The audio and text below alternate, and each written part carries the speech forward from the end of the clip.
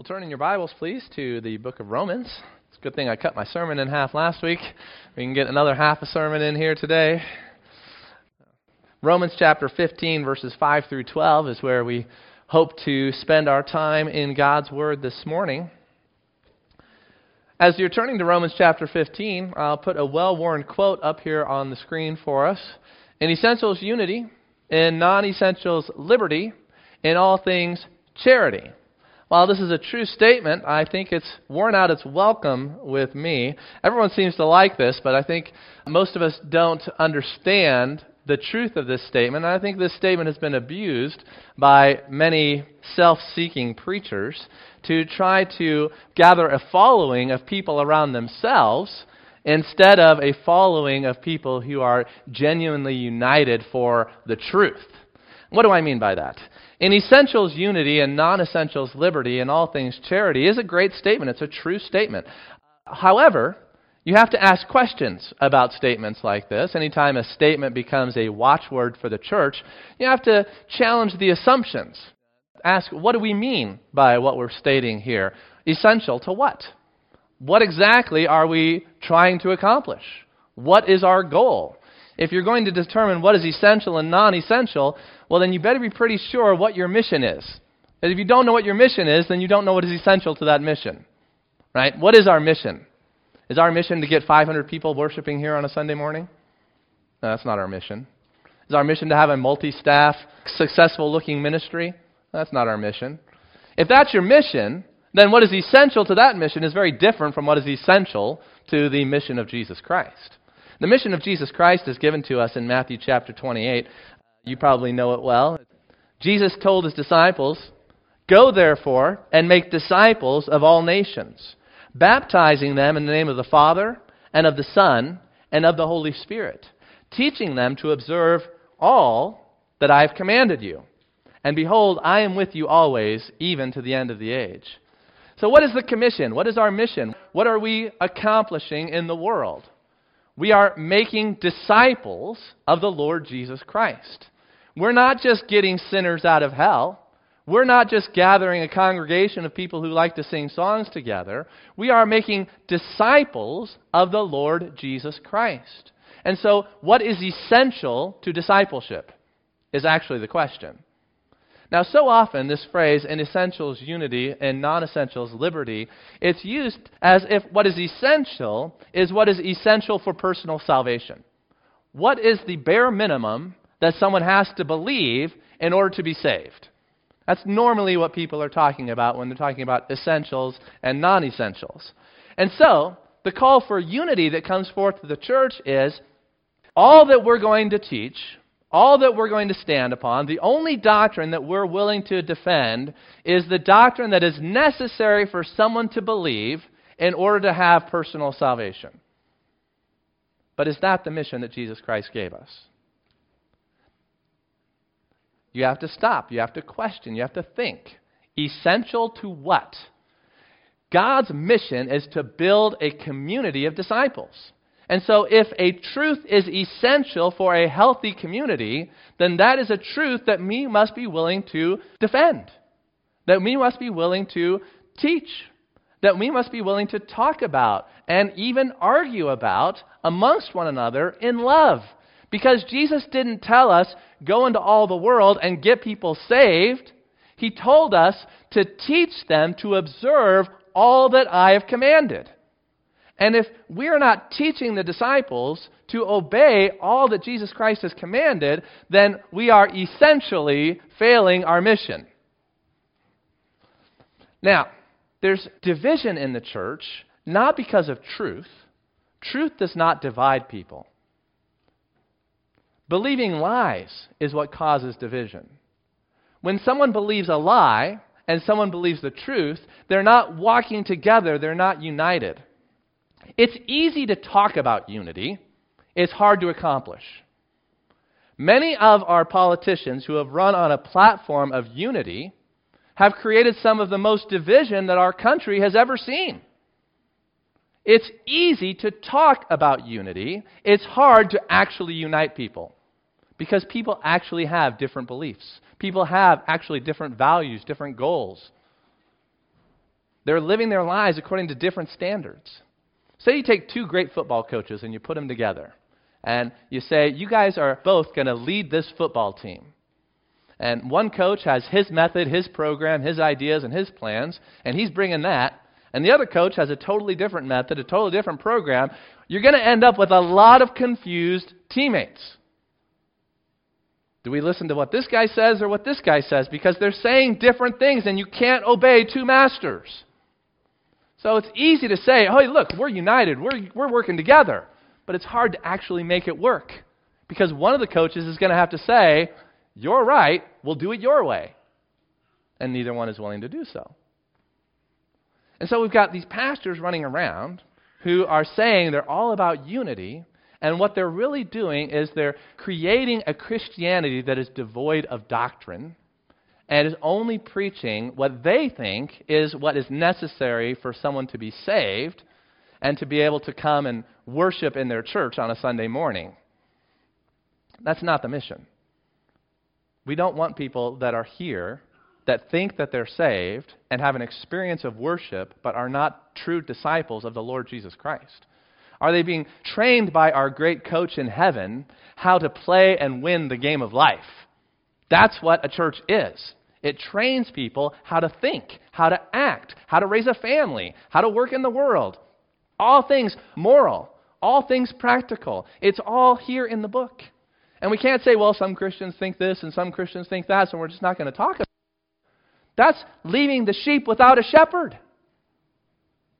And the shepherds don't want a shepherd because the sheep don't want to be shepherded. And they'll come and they'll give money to the churches that are not teaching doctrine, and they're promoting that in essentials unity, in non-essentials liberty, in all things charity, and it sounds so good, but God hates it. God hates it when the shepherds of the church are not shepherding the sheep, when they're not fulfilling the Great Commission to teach God's people to observe all that Jesus Christ has commanded. So be careful that you don't just pick up a saying that sounds good, and it is good if you understand what our mission is. Then yes, essentials, unity, non-essentials, liberty. All things charity. I'm all for charity. But think. Don't let other people hoodwink you. We've been talking about unity here in Romans chapter 15, Romans chapter 14. That's the key mark of these chapters. And unity is a strong emphasis throughout the New Testament.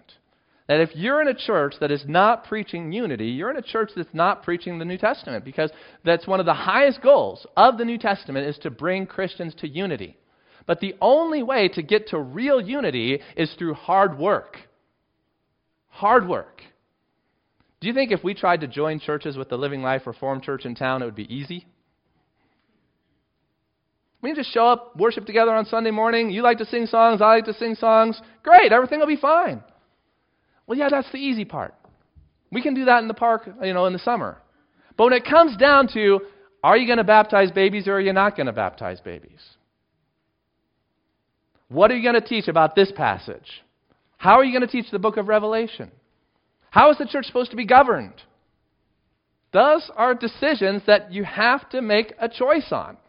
You can't just say you're united. You actually have to walk together. And so saying you're united but not walking together is just fooling yourself. So yeah, we're not in unity in some ways with the other church in town. And there's reasons for that. Because we've got a long way to go if we could ever achieve that kind of unity, and it's going to take a lot of hard work. And we don't just throw up our hands and say, oh, well, it is what it is. Jesus Christ has taught us, He's commanded us to be unified in the truth. Not going to be easy, but it's a goal that is worth working for. And it's a goal that's worth sacrificing for. That's what we're talking about when we're talking about genuine unity. You see, so often the unity that the church has, it's a facade, it's a show. There's no real unity there. And when Christian leaders start to talk about what's a primary issue, what's a secondary issue, and what's a tertiary, third level doctrinal issue, very often what they're doing is they're just finding a way to say that something's not important enough for us to discuss, because it's too uncomfortable to discuss it. because it's too hard to come to an agreement and a conclusion. And so we don't want to be uncomfortable. We don't want to work hard, so we'll just say, not important. Now, the doctrine of the Scripture is important. And until we have church leaders who are willing to do the hard work, who are willing to humble themselves, who are willing to put themselves under the authority of Scripture, under the Lord of the church, we won't have unity. There'll be a measure of unity. I'm not saying there's no unity. We have goodwill, but yet we have to go our separate ways. They do their thing, we do our thing, because we can't agree on how the Bible tells us how to do it. All right, so let's get into our text then today. Here's our outline from last week. Romans chapter 15, verses 1 through 13. We just got through the first 4 verses, the first 2 points in our outline, talking about the importance of pursuing what edifies the church and following the example of Christ, who was willing to suffer in the will of God. If you're going to have unity, you're going to have to suffer. You're going to have to be willing to give some things up. It's not all going to be your way. And so Jesus Christ didn't have his way, but he instead gave up a lot and suffered in order to create a family that is united in Christ. Now, when we come to chapter 15, I want to go ahead and just read verses 1 through 13 to refresh our memory on the first 4 verses and introduce what we're going to be looking at in verses 5 through 13. Follow along in your Bibles. We who are strong have an obligation to bear the failings of the weak and not to please ourselves.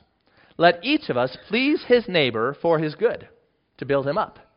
For Christ did not please himself, but as it is written, the reproaches of those who reproached you fell on me. For whatever was written in former days was written for our instruction, that through endurance and through the encouragement of the Scriptures we might have hope. May the God of endurance and encouragement grant you to live in such harmony with one another, in accord with Christ Jesus, that together you may with one voice glorify the God and Father of our Lord Jesus Christ. Therefore, welcome one another as Christ has welcomed you for the glory of God. For I tell you that Christ became a servant to the circumcised to show God's truthfulness in order to confirm the promises given to the patriarchs, and in order that the Gentiles might glorify God for his mercy, as it is written, therefore I will praise you among the Gentiles and sing praise to your name. And again it is said, rejoice, O Gentiles, with his people. And again, praise the Lord, all you Gentiles, and let all the peoples extol him. And again, Isaiah says, the root of Jesse will come, even he who arises to rule the Gentiles. In him will the Gentiles hope. May the God of hope fill you with all joy and peace in believing, so that by the power of the Holy Spirit you may abound in hope. What an encouraging passage. What a joyful passage. The focus on unity here is so strong in verses 5 through 7. Unity, unity, unity. Let's look at some of the terms here that Paul uses to encourage us. He says, as kind of a prayer wish, may the God of endurance and encouragement grant you to live in such harmony with one another. So this harmony that Paul is praying for the church in Rome is literally thinking the same thing, being like-minded. This doesn't mean that we agree on everything, but it means that we have a common purpose. To be in harmony doesn't mean that we are all the same, because that's not what a harmony is. A harmony is different notes that come together to create something that is beautiful, something that is harmonious. So this is not a call to groupthink, but it's a call to work together. That's the idea. And so even as our church and the Living Life Reformed Church have differences in how the church is supposed to function, government-wise, practice, we can still work together in areas where we can work together. Where the areas where we can't work together, we can try to work towards a common understanding where we are able to work together. So we don't have to agree on everything, but we do have to have a common purpose. Our common purpose drives us to want to reach agreement on the commandments of the Lord. How does the Lord Jesus Christ want his church to function? That's the question. The question isn't, how has our church been functioning? The question isn't, what is our tradition? The question isn't, what is my preference? The question is, how does the Lord Jesus Christ want his church to be run? And that's one answer. He's not divided in his thinking. He's not divided in his mind. Jesus Christ has a will. He's a person. You know him. I know him. It shouldn't be that hard for us to do what he wants to do together. And yet it is. Because we're so fleshly. We're so immature. We're so weak. And so we got to grow, we got to encourage, we got to strengthen, we got to do the things that make for mutual upbuilding of one another so that we can come to the unity of the faith. The unity of the faith that helps us to know what the will of God is so we can walk in it. Not all being carbon copies of each other, but all being harmonious, working together in concert with the different abilities that God has given to each one of us for a purpose, a common purpose. This like-mindedness is mentioned earlier in Romans. Come back to Romans chapter 12, a couple pages back. You've got in Romans chapter 12, verses 9 to 21, what I call the commands of love, one after the other. These commands of love come right at us. And one of these commands in verse 16 is the same as what he says in chapter 15. Live in harmony with one another. Live in harmony with one another. Don't be discordant in the church. Don't be haughty, but associate with the lowly, and never be wise in your own sight. Notice how this command is couched in a group of commands that are all very similar. They're all commands of love. It starts off in verse 9 with, let love be genuine.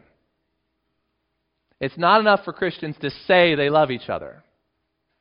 It's not enough for a preacher to get up and talk about how much he loves the church and how much unity he wants in the church, while every decision he makes is designed to promote himself. Love has to be genuine.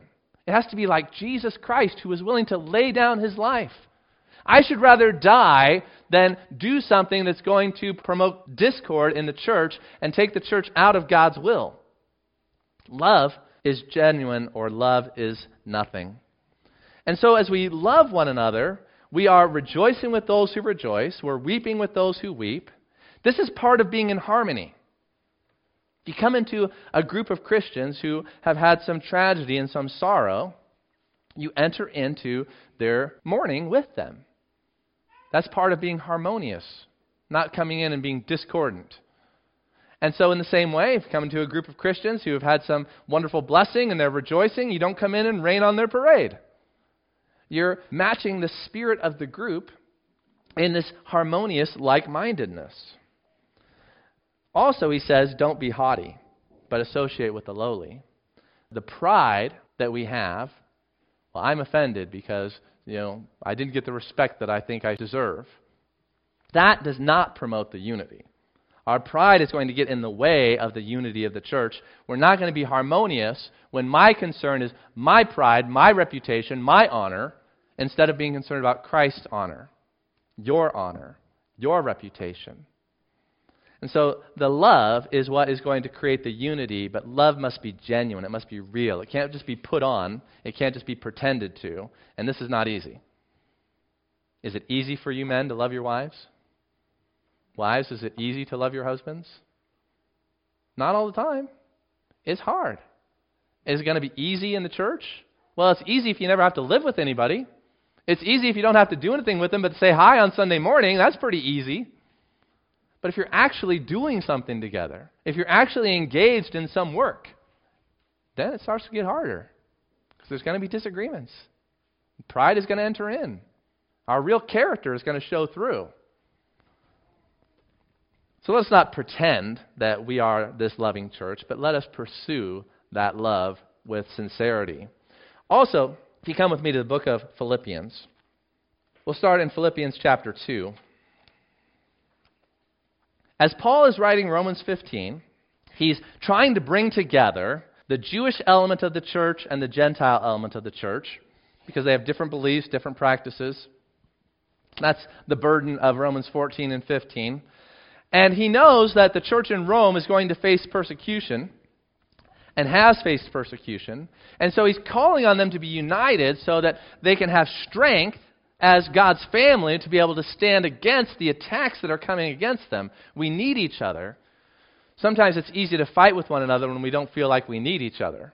But once you start to realize how much you need the guy sitting next to you in the trenches, you're not going to be bickering and fighting with him because your life depends upon him and his life depends upon you. And so that's the way it is in the church. And Paul's writing to the Philippians, and he's so encouraged how they are standing together in unity, even as the world persecutes and hates them. And he's writing to encourage that even more, because there's some things that are rising up, some problems that tend to happen when you get sinners together. And he wants to nip that in the bud and get to this unity, make it stronger. So picking up in Philippians chapter 2, we again see Paul referring to Christ's example.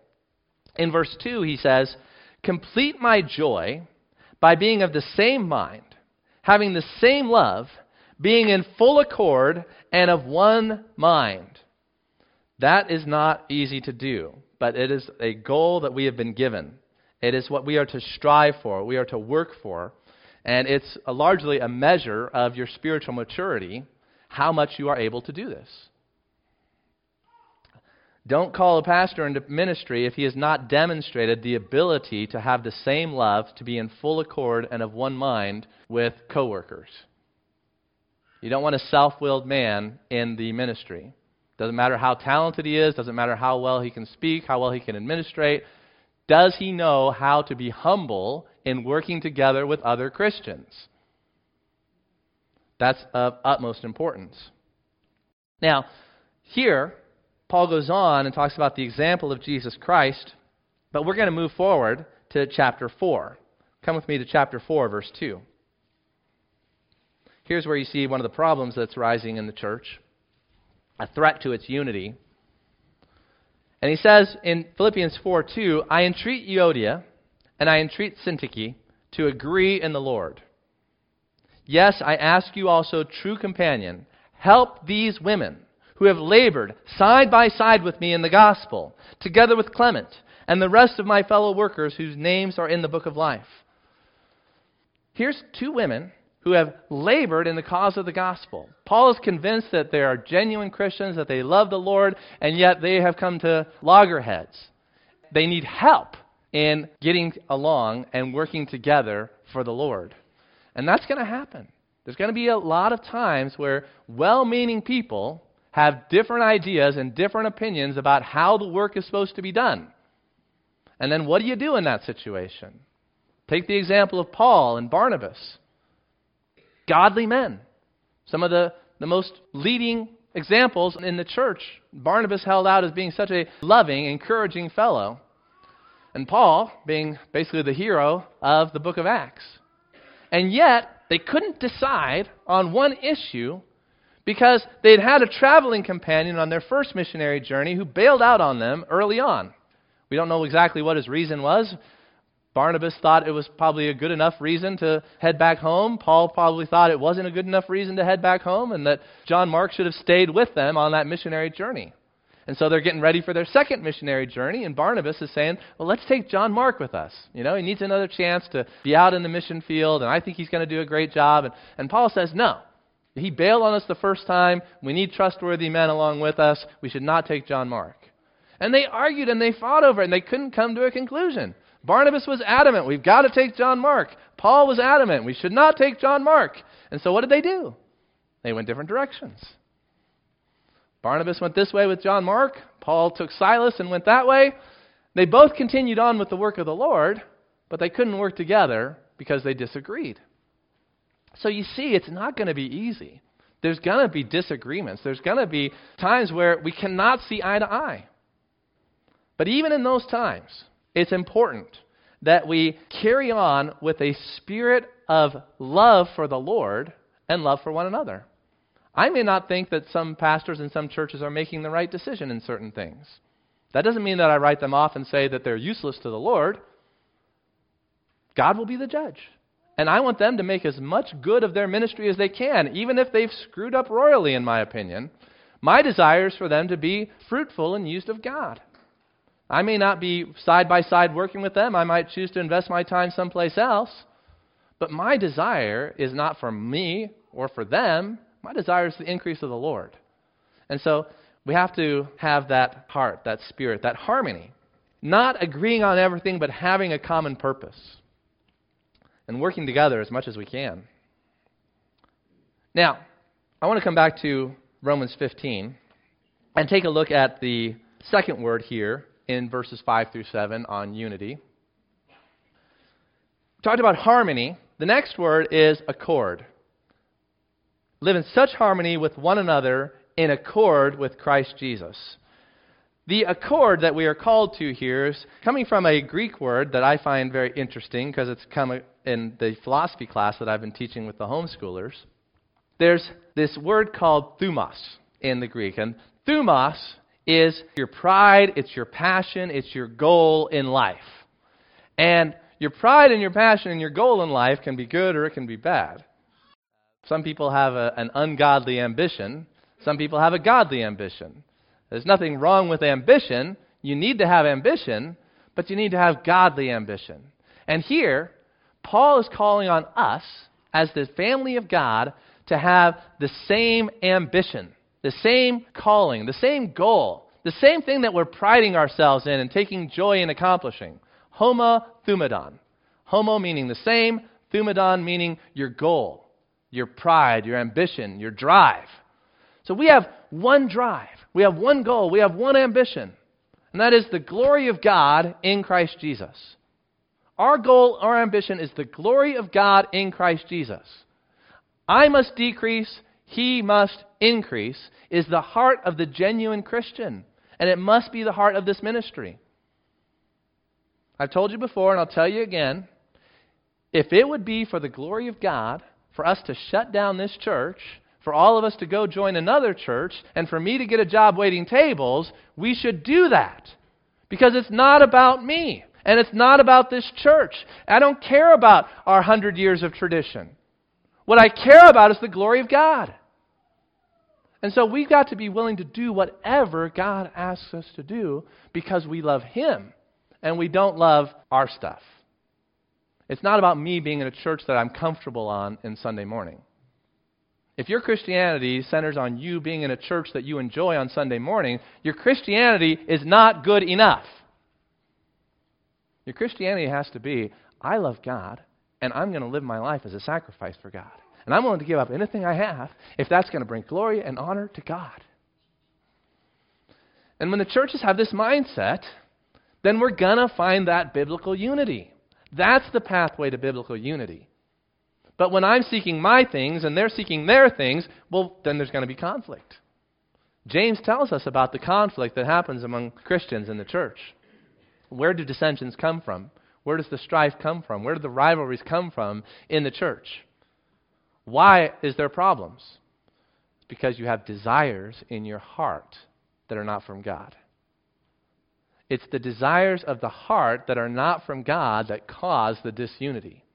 Speaking the truth doesn't cause disunity. It's evil desire that causes disunity. Let's be clear about that. So we're supposed to have this same drive, this same ambition, the same goal, and that is the glory of God in Jesus Christ.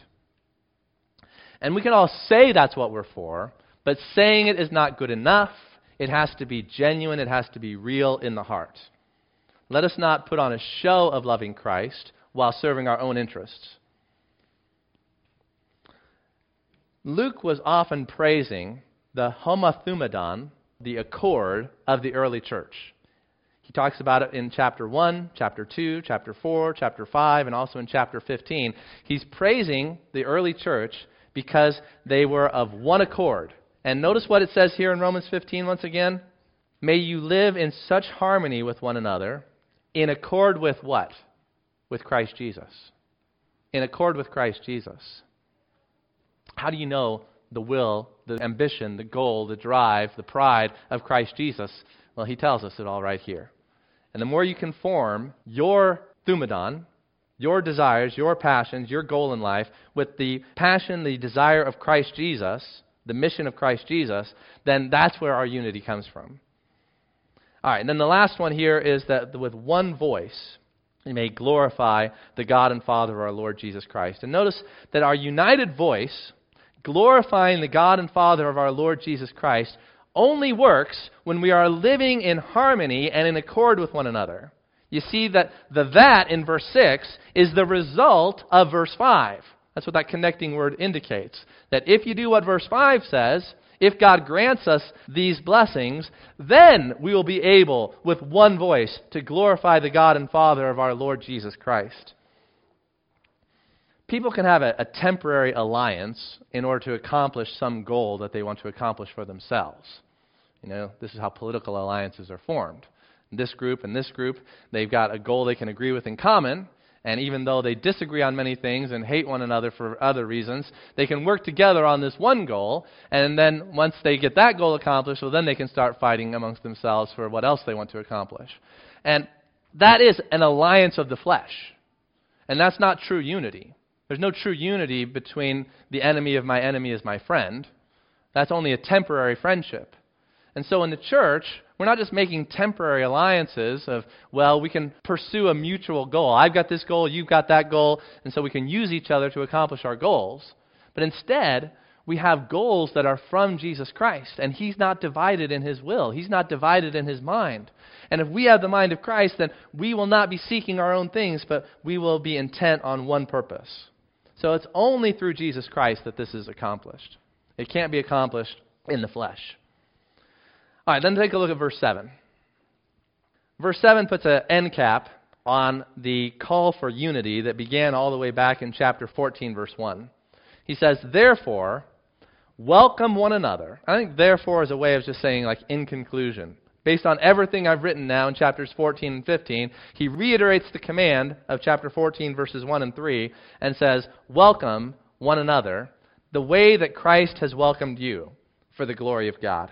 And here, once again, we have the glory of God coming in. The glory of God in verse 6, the glory of God in verse 7, the glory of God in verse 9.